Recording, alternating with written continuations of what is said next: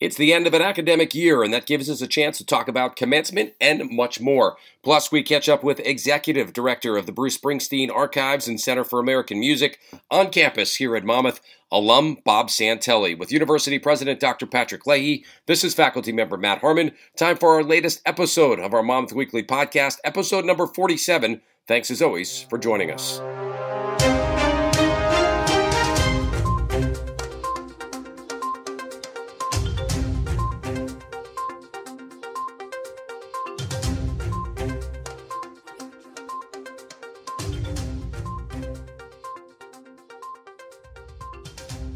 It is a beautiful Monday afternoon here in the Garden State, and looking forward to getting back up to our Monmouth Weekly podcast recordings. This one a bit in the works. We've got plenty of stuff to talk about, and as you just heard in the open, we're going to spend a considerable time talking about the Bruce Springsteen Archive and Center for American Music with Executive Director Bob Santelli, who will pull in just a couple of minutes.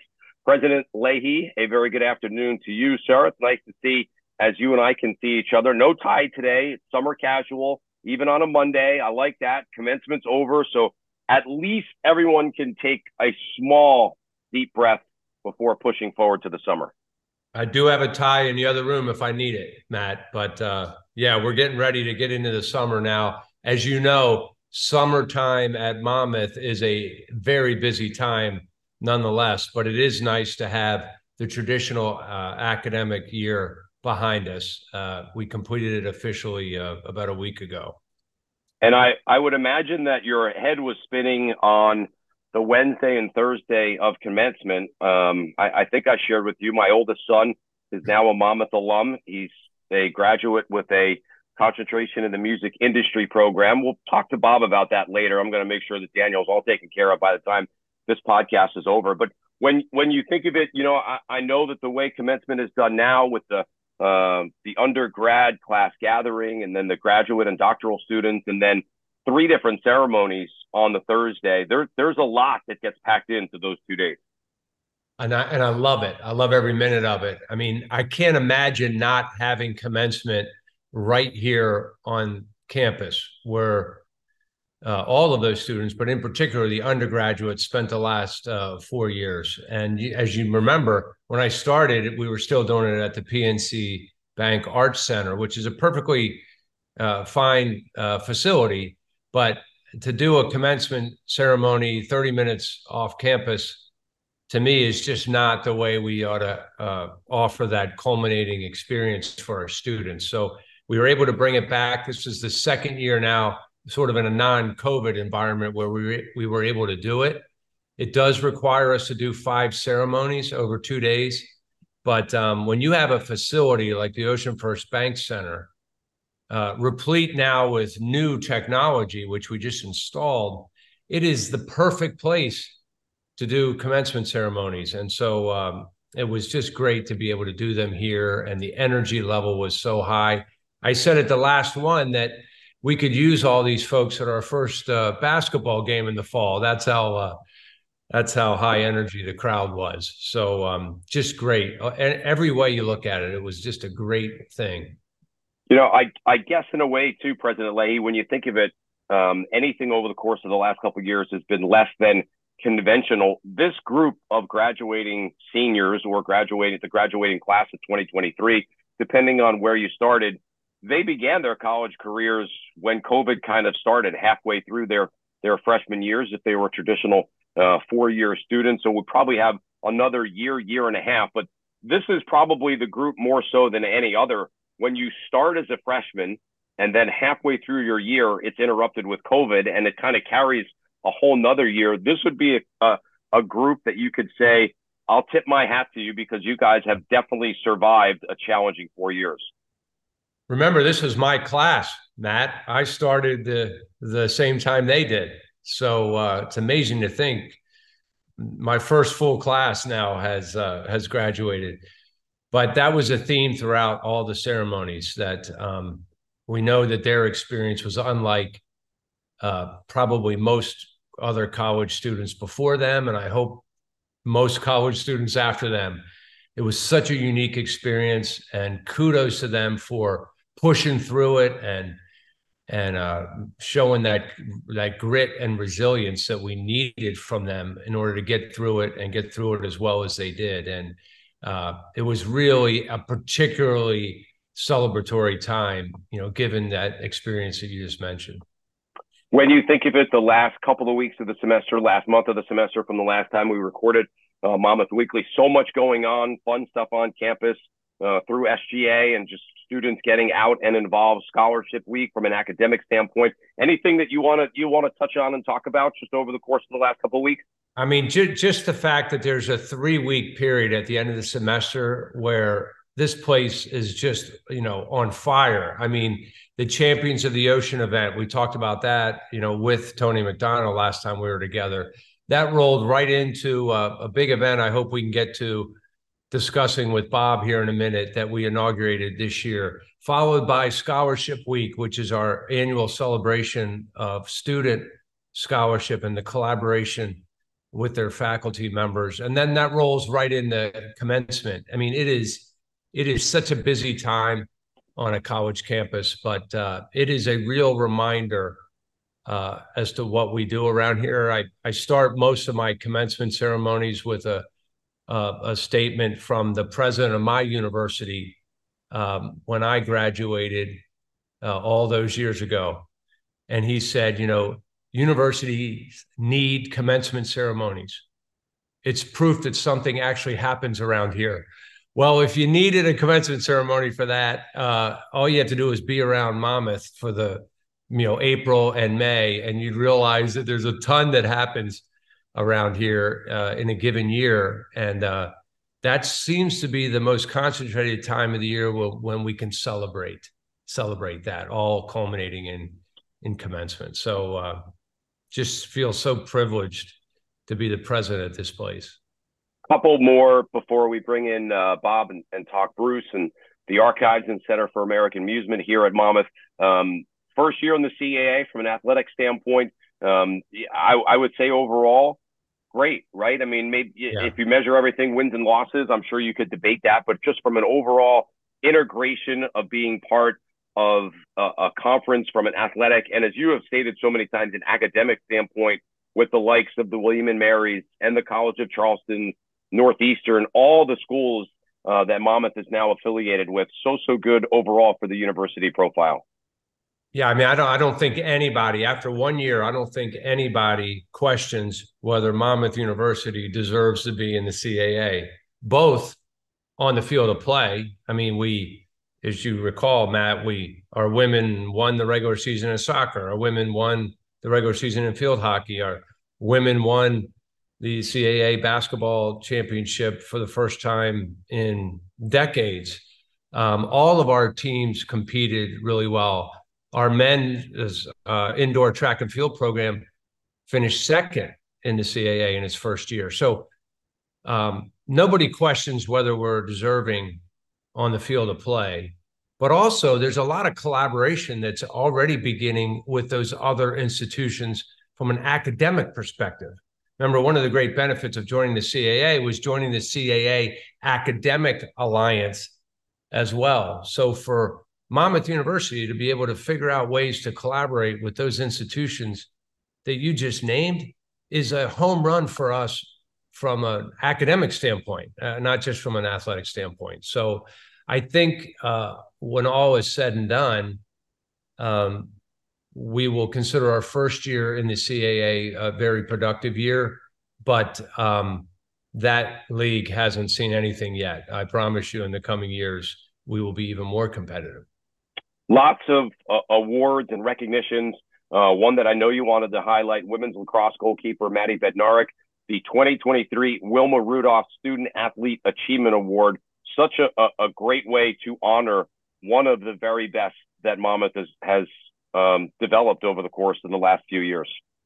I mean, you're right in saying, I could spend a few minutes talking through the conference level and even regional accolades of some of our student athletes. This is a bona fide national award given out by a national organization that recognizes student athletes who have had to put up with tremendous amount of adversity in their time. And Maddie first transferred to Monmouth. So, you have the challenges that go with becoming, being a transfer student anywhere. She finds a home on our women's lacrosse team. She ends up being a starter. She tended goal for us. She's a goalie, and had a great junior year, and then had the most horrible thing you can imagine happen between junior and senior year, and that is she was diagnosed with cancer, with lymphoma, and so had to go through the gut wrenching treatments that come with that. And she stuck with it. She fought through that illness. She continued to advance in school. She was continued to be a great teammate, and for all those reasons, she was recognized alongside just a couple other student athletes nationwide with the Wilma Rudolph Award. I mean, can you imagine? Our next guest has gotten some pretty significant national awards by giants in his field, but that is like being recognized by one of the giants in athletics, and to be recognized as such is such a, not only first and foremost, a great tribute to Maddie, but also to her support system here at Monmouth. So particularly proud of her and our women's lacrosse team.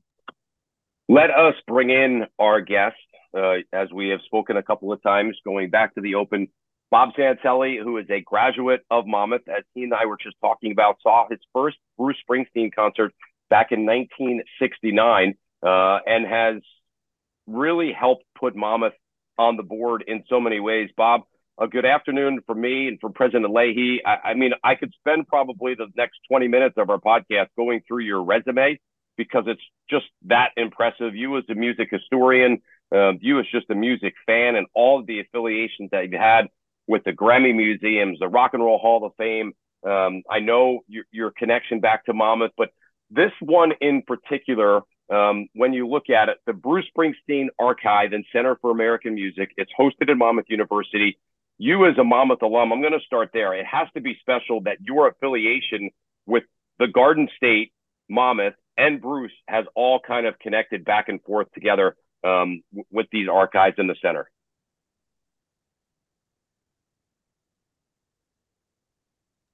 And that was precisely the point. So thank you for that little setup there, because in 1969, I was a freshman. Hard to believe. All those years ago, I was a skinny 17-year-old freshman at Monmouth College. And at my freshman orientation, Bruce Springsteen's Steel Mill played. And it was the very first time I got to see him, way before the E Street Band. And that really launched a lifelong interest, fascination with Bruce, not only as a great New Jerseyan, but also as one of the great rock and rollers of all time.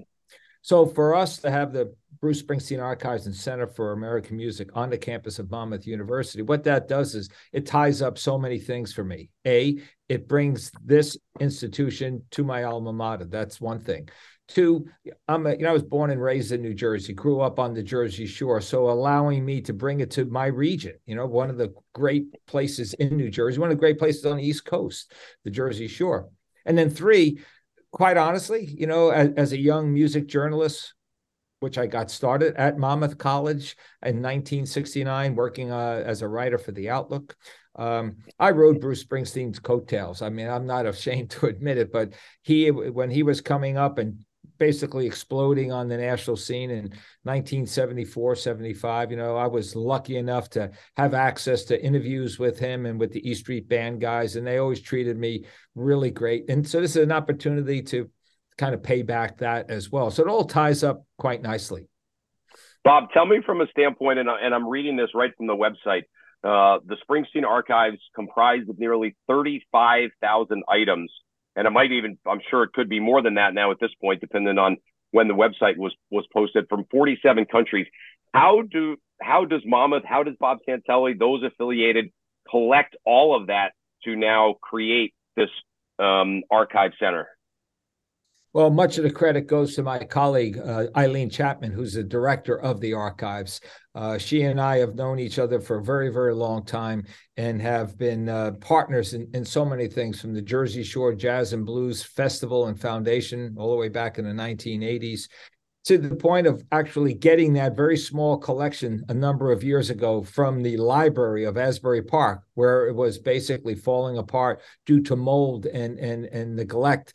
Not an intentional neglect, but lack of money back then to really treat the collection well. And Monmouth was smart enough and opened with their arms to take the collection in at that point. And from there it grew. And Eileen Chapman deserves all of the credit for that. I don't deserve any credit for just the vision to bring it here, but they're the ones with Monmouth University students acting as interns and work study programs. They categorize it, they get things, and these things come in from all over the world, and they're coming in droves now because, of course, Springsteen's on tour, and the media and the amount of stuff that's being generated is tremendous. And so they got their hands full. But the hope is when we get to a certain point where all of this will be digitized, you can only imagine a Springsteen fan or a Springsteen historian having access to this is going to be pretty amazing. It was President Leahy. Bob and I shared a quick story before you hopped on. Was talking about Eileen Chapman, who had the absolute coolest record CD store that existed in the 80s and the 90s, almost live on Main Street in Belmar. And as a Springsteen fan, I used to pop in there and say, have you gotten anything new? Have you gotten anything new? You used to have to spend, Bob, you remember it? You used to have to spend considerable money to get a bootleg from a Springsteen concert. And she had the best collection that existed. She did indeed. It was a great store. People loved that store, and she did a great job with it. But her background goes back to the Stone Pony. Mrs. J, she's been on the scene since she was a kid as well, and I've been honored to know her and work with her through all these years. It's been a pleasure as we continue to move forward with this project, the Springsteen Archives and Center for American Music. President Leahy, tell me how important this is to have Monmouth connected to it. Clearly, it makes sense because of Springsteen's background here in Monmouth County, from Freehold to Belmar to Asbury Park to Long Branch, all places in between, the Garden State as a whole.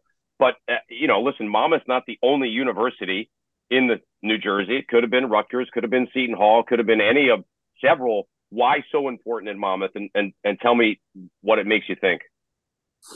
We are the perfect home for the Springsteen Archives and Center for American Music. I mean, as you pointed out, Matt, I mean, this is Springsteen country.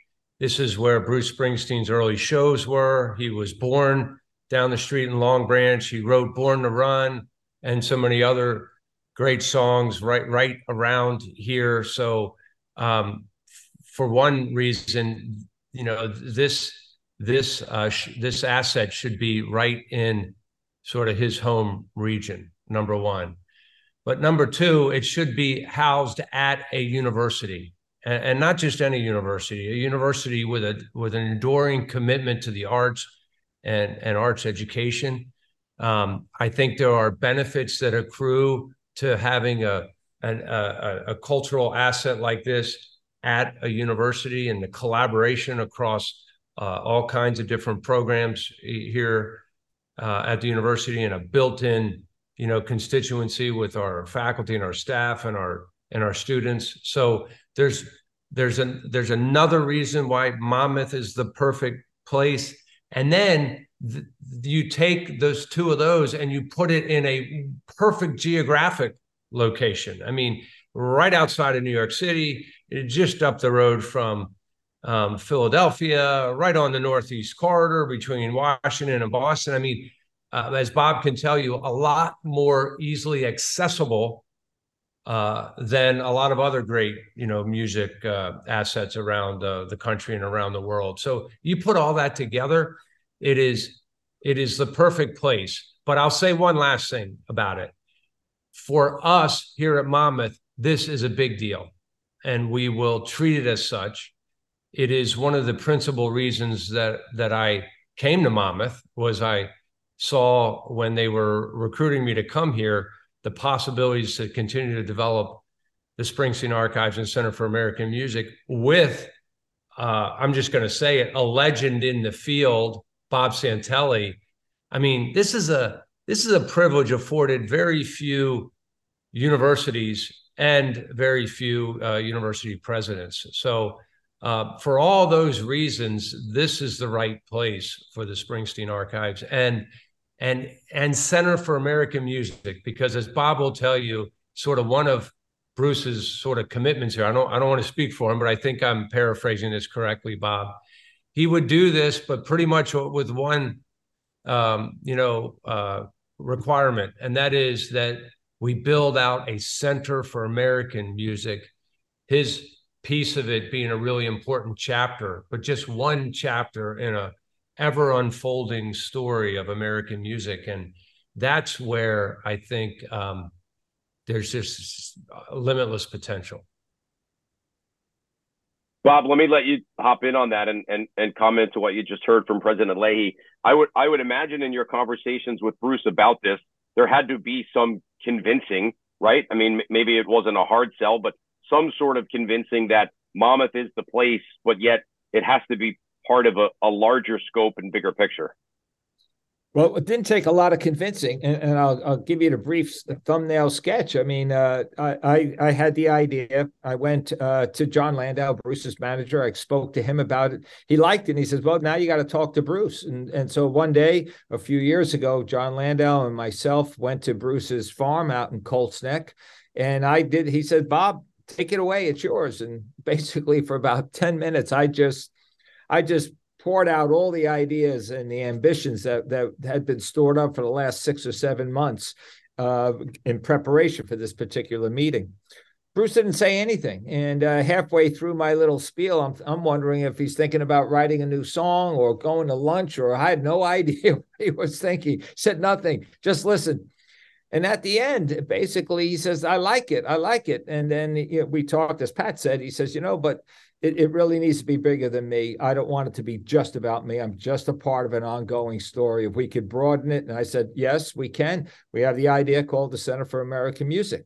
At that point, 30 seconds later, he says, let's go see the spot.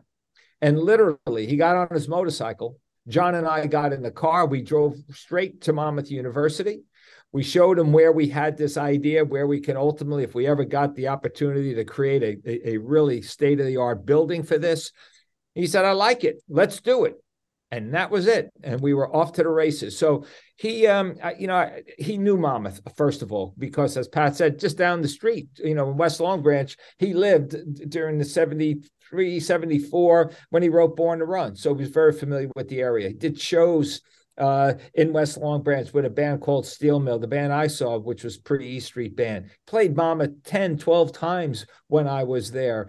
So he knew it. His first fan base is Monmouth students. So it wasn't like, well, he went for it. And of course, that was it. And then we said, we got it from there. And we've built this at this particular point up until what? Pat, I think just a few months ago, back in January or February, he visited the campus for nearly a half a day, went through everything, and boy, he's happy with it. He's happy with where we're going with it, our strategic plan, and I think he's pretty proud and happy that this is going to be in his home state, not far from where he started and not far from where he lives. Bob Santelli joining us here on our Monmouth Weekly podcast. Bob, amazing story, number one. Could have been just a touch like cooler. You should have had your own motorcycle that you would have driven over with Bruce as well, or at least sat on the back. I think he could have given you a ride, right? That's funny you should say that, because years ago, oh God, late 90s, I guess, I was living in Cleveland, Ohio, working at the Rock and Roll Hall of Fame. I had always wanted to do a book with Bruce Springsteen, and that didn't happen. So I took the job at the Rock Hall, starting it up in Cleveland back in 1995. And a couple of years later, I get a call saying he wants to do a book called Songs, and would I come back to help him with that, which of course I did. But one day we're working hard. It was the summertime, and he just had an urge for pizza on the Long Branch Boardwalk. So I said, yeah, that sounds good to me. We get in. He says, we're going to take the motorcycle. So he has a bunch of them, but he had one Russian motorcycle with a sidecar. So he says, hop in the sidecar. So I get in the sidecar, I put on a helmet. I feel like Jack Nicholson in Easy Rider, right? And I'm driving along going, and Patty had just made crab cakes. So I'm holding crab cakes to keep us going until we get to the pizza, giving Bruce a crab cake as we're driving. We pull up to a light in Long Branch, and two girls come up on the right-hand side. And of course, they immediately recognize Bruce. And I could just see on their faces, they're looking at me saying, who the hell is that guy? Right. But it was like, I felt like such a schmo, right? Here I am in the sidecar. I'm not even on my own motorcycle, but it was great. I had a great time working on the book with him, and tooling around on a Russian motorcycle sidecar was a once in a lifetime experience for sure. And if only we had a picture of that, Matt, that would be one of the most valuable pieces of our archives. But I don't think we do we? You do have a picture. Oh, we do. I have a picture of it. Patty took the picture of. We're not driving. We're getting ready to go, but there's proof in that photograph that I look like a real schmo. crab cakes and pizza with Bruce in Long Branch while driving. Right. Perfect. Bob, let me ask you this. I shared with you before we started. My oldest son just graduated with a music industry concentration at Monmouth. One of his last classes that he took this past semester, Life and Work of Bruce Springsteen, a class that's offered at Monmouth, I believe at least once a year. Does Bruce know that academic classes exist in kind of his work in life? That I mean, it's got to be something that even for somebody like that is pretty humbling to think that people have created classes to now teach a whole nother generation about his life, his music, and who he is. It's not just here at Monmouth University. They exist all over the place. He is well integrated on the college campus in America and beyond. As a matter of fact, just this morning, Eileen Chapman and I taught a Zoom class at Sapienza University in Rome, Italy. It's a whole course on Bruce Springsteen. And of course, Bruce being part Italian, they love him over there. He just got finished playing there last night. And so he's there and he knows it.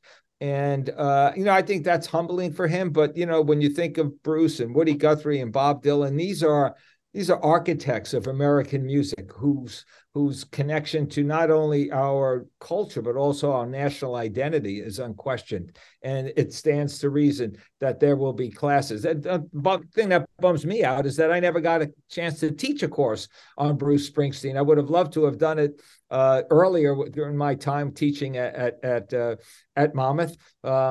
But the fact of the matter is you can go to Ivy League schools on the West Coast. Springsteen is alive and well on the college campus in America.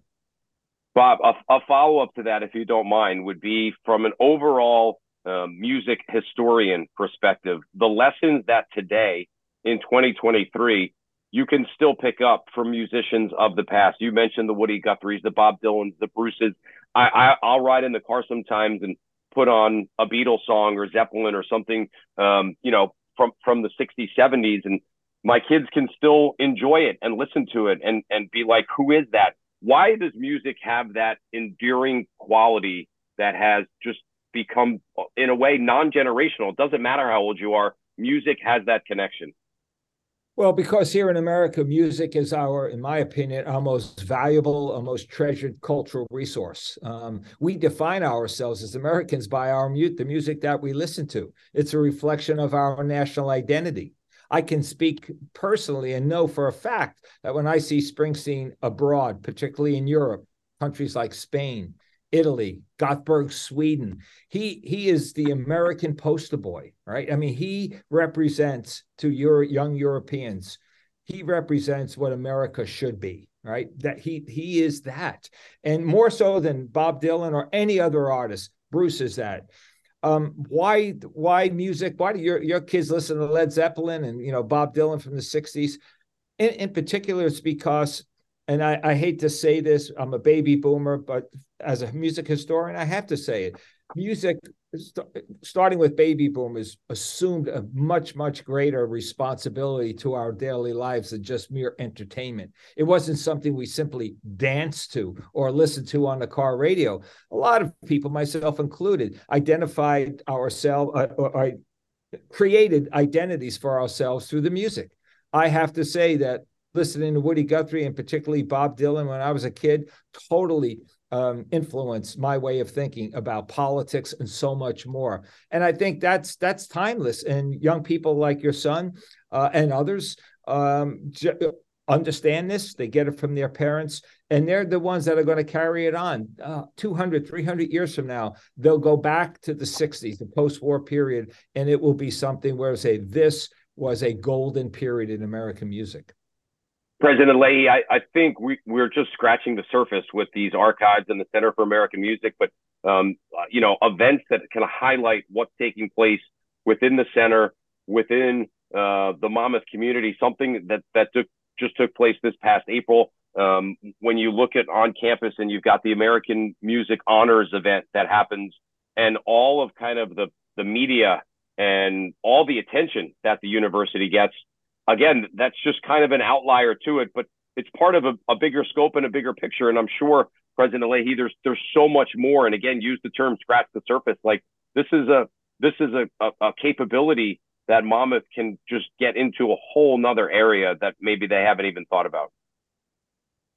Well, to Bob's point, I mean, we are the Center for American Music, and I'll let Bob tell you, it was his idea to create this new event, which would celebrate American musicians across the broad spectrum of American music as a way to raise money for the center, to bring exposure to not only the Springsteen Archives and Center for American Music, but to Monmouth University, to engage people who to this point have had no connection at all to Monmouth, are now, we believe, getting connected to what we're all about, getting exposed to who we are and what we're all about. So I'd like to ask Bob to share with you sort of his thinking behind this event that we inaugurated on April 15th called the American Music Honors.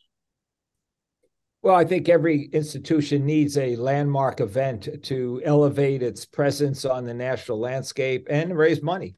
And the idea for American Music Honors basically comes from the idea that the people who are part of this particular institution, especially Bruce, there are artists that perhaps did not get their lion's share of attention, that people that we want to make note of so that young people, particularly Monmouth students and others, can appreciate the contributions they made, not just to American music, but also to Bruce and his music. And so the honors was created to, on a yearly basis, celebrate these people, do oral histories with them, create public programs with them, et cetera. So it's not just them getting an award, but now they're part of our extended family. And in the four, of course, we honored it back in April, Sam Moore from the legendary soul duo Sam and Dave, Darlene Love, one of the great singers from the girl group era, Stevie Van Zandt, of course, not only just because of his connection to the Jersey Shore or to the E Street Band, but as a music educator, as someone who used music as an agent for change in this world. And then, of course, Steve Earle, who's one of the great creators of something called Americana, has his finger on the pulse of so many different kinds of music forms. So these were our first honorees. I can tell you it was a huge success for us in many, many ways. The only lack of success was about 4 hours before we were supposed to kick it off, Bruce got COVID and was unable to attend, but we rushed out a film crew to the farm where he was isolated, and he did a great presentation for people and for the honorees. It all worked out terrific. But in the end, this is an event I think that will bring attention to the archives, also to Monmouth. I can tell your people who are listening to this podcast, there will be a PBS special that will starting to air on June 27th. So if you were not able to come here, you'll be able to see interviews and performances from that particular show. But the fact that they came out and wanted to do an hour-long special on us right away off the bat is a great indication of things to come. And I'll just add too to this, John Stewart was our host, and no surprise, he was fantastic. But two things about it, Matt, that really was exciting to me. I mean, I think, Bob, each of these four, they're all Grammy winners, or most of them are in the Rock and Roll Hall of Fame, right? Except for Steve Earle. Except for Steve Earle, but three of the four in the Rock and Roll Hall of Fame, and they agreed to be recognized. And the general takeaway was that this award that we gave them meant a lot to them because of the name of the person who's on the door, Bruce Springsteen. And that just, for me was such a sense of pride that we at Monmouth University have this great privilege to steward, Bruce's legacy and to build the Center for American Music around it. But the other really practical thing is we had people from California, Texas, Florida, of course, all over New York, here on our campus for the very first time. And the number of people that said to me, like, oh my God, Pat, you guys, you have a treasure here at Monmouth University. It just reinforces for me that we've got something really special here at this university, and this, small piece of land here at the Jersey Shore. We need to make sure more people know about us, because we have something going here that is really, really unique and really special. This Center for American Music and the Bruce Springsteen Archives is just one way that we can hopefully shine a spotlight on all the great work that happens here at Monmouth. Bob, finish with this one, and you've been extremely gracious with your time and appreciate it. I feel like we could do hours upon hours with you talking and getting into some of probably the amazing stories that you have. But I'll let you finish with this. Tell me what the next 5 years is for the Center for American Music and the Springsteen Archives, and how the profile continues to grow and get larger. I think half of the question is easily answered. As you just said, Bruce is on tour right now. We'll keep getting artifacts that can live in the archives, but from a bigger scope, the event that just took place in April, things like that. How does the word continue to get out, and how does American music continue to grow in a spot like at Monmouth? Well, I'll use the words that Pat used earlier on. You ain't seen nothing yet. We have very, very ambitious plans. We expect the archives, the Center for American Music, to be on the national landscape, right up there with the Rock and Roll Hall of Fame, the Smithsonian, the Grammys. That's our aspiration. How do we do that? Well, we're going to need a new home for our archives, because we're outgrowing the space, and that's something we got to work on and make sure that happens sometime in the future. We're going to grow American Music Honors into a national event, hopefully to get on TV within year 3. That would be a great aspiration. We'll see if it can happen. But that's going to be a yearly event that will grow in stature. We're broadening our board of directors. You can imagine, we started off with basically John Landau and Bruce people and Monmouth people, but now we have the most important presidential historian, Douglas Brinkley from Rice University, is on our board. The eminent American music historian, Sean Wilentz from Princeton University, on our board. My colleague from Rolling Stone, who teaches at Penn, Anthony DeCurtis, on our board. So we're growing the board, again, having national implications for that. And I think one of the things that you'll start to see more and more of are public programs, things that we will do on campus and around the country, given our name, the Center for American Music. So you'll see us become national in scope in that regard. And then finally, I hope that we play a major role in America's 250th birthday in 2026. After all, again, the American music part of our name almost mandates that we play a part in that. So we're working on that. All of these things will elevate not just the institution, but Monmouth University, because we are one and the same when you get right down to it. So as an alum, a former faculty member, a citizen, former birthplace, New Jersey, fan, etc., this is super exciting for me. personally and professionally. And, I got a great team that rolls up its sleeves, starting with President Leahy on down. A lot of people here who are committed to making this work. So I can say the horizon, I can see it's bright, it's sunny, and we're clamoring to get there. And let me just add, Matt, I mean, if anybody other than Bob Santelli brought me that ambition, I would probably, scoff at it. But Bob Santelli has done this, and he's done it repeatedly. He is, again, at the risk of embarrassing him, he's a legend in the field. He's got credibility everywhere. If he says we're going to take this to the next level, as he's suggesting, I feel like it's my responsibility to give him the support that he needs. It's a great privilege for me that not only to be the president of Monmouth, but I'm the chair of the Springsteen Archives and Center for American Music Board. I mean, never thought that would be something I could do in my life. So I need to just support Bob and Eileen and his other collaborators, because the ambition that we have is fantastic. And I have said this, again, at the risk of embarrassing my friend and colleague, the globe has 8 billion people on it. You could travel the globe and you would not find a better person to lead the Springsteen Archives and Center for American Music than Bob Santelli, for all of the reasons he just talked about, not the least of which is he brings this, what I hope is a culminating project in his stellar career, back to his alma mater. It's just, you can't make this up. I mean, once we get this done, we'll turn our attention to Hollywood and get that story told about how we pulled this off. So it's just a great thing for Monmouth. Bob, thanks so much for coming on.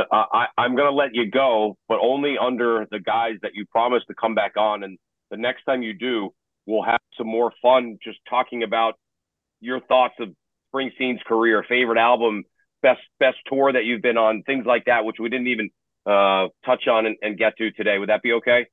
That would be fine. I enjoyed today very much, especially talking to you and having Pat on as well. And thank you, Pat, for those very, very overly kind comments. Much appreciated. You humbled me by that, and thank you. But I can tell you that this is a great podcast, and anytime you need me, anytime you want to invite me back, I'm there. Bob, if you do want to come back again and you don't want President Leahy, you can just shoot me an email and we can fill his spot with Bruce. That would be okay too. That would be not an issue at all. I can make that happen. I'm kind of the technical advisor here on Monmouth Weekly. So we should do that at some point. We should get the boss on this. That's right. Good idea. We'll work on that after the tour's over. Bob, thanks so much. This was a lot of fun. Appreciate it. Thank you. President Leahy, final word. Thanks for putting this one together. This was, as I just told Bob, a lot of fun and a great way to kind of kick off the summer. I'm looking forward to seeing Bruce in August in Philadelphia, and I'm sure I'll get to another couple of shows. I think I'm somewhere up around 50, and it's been a couple years, so it'll be nice to get back on tour again.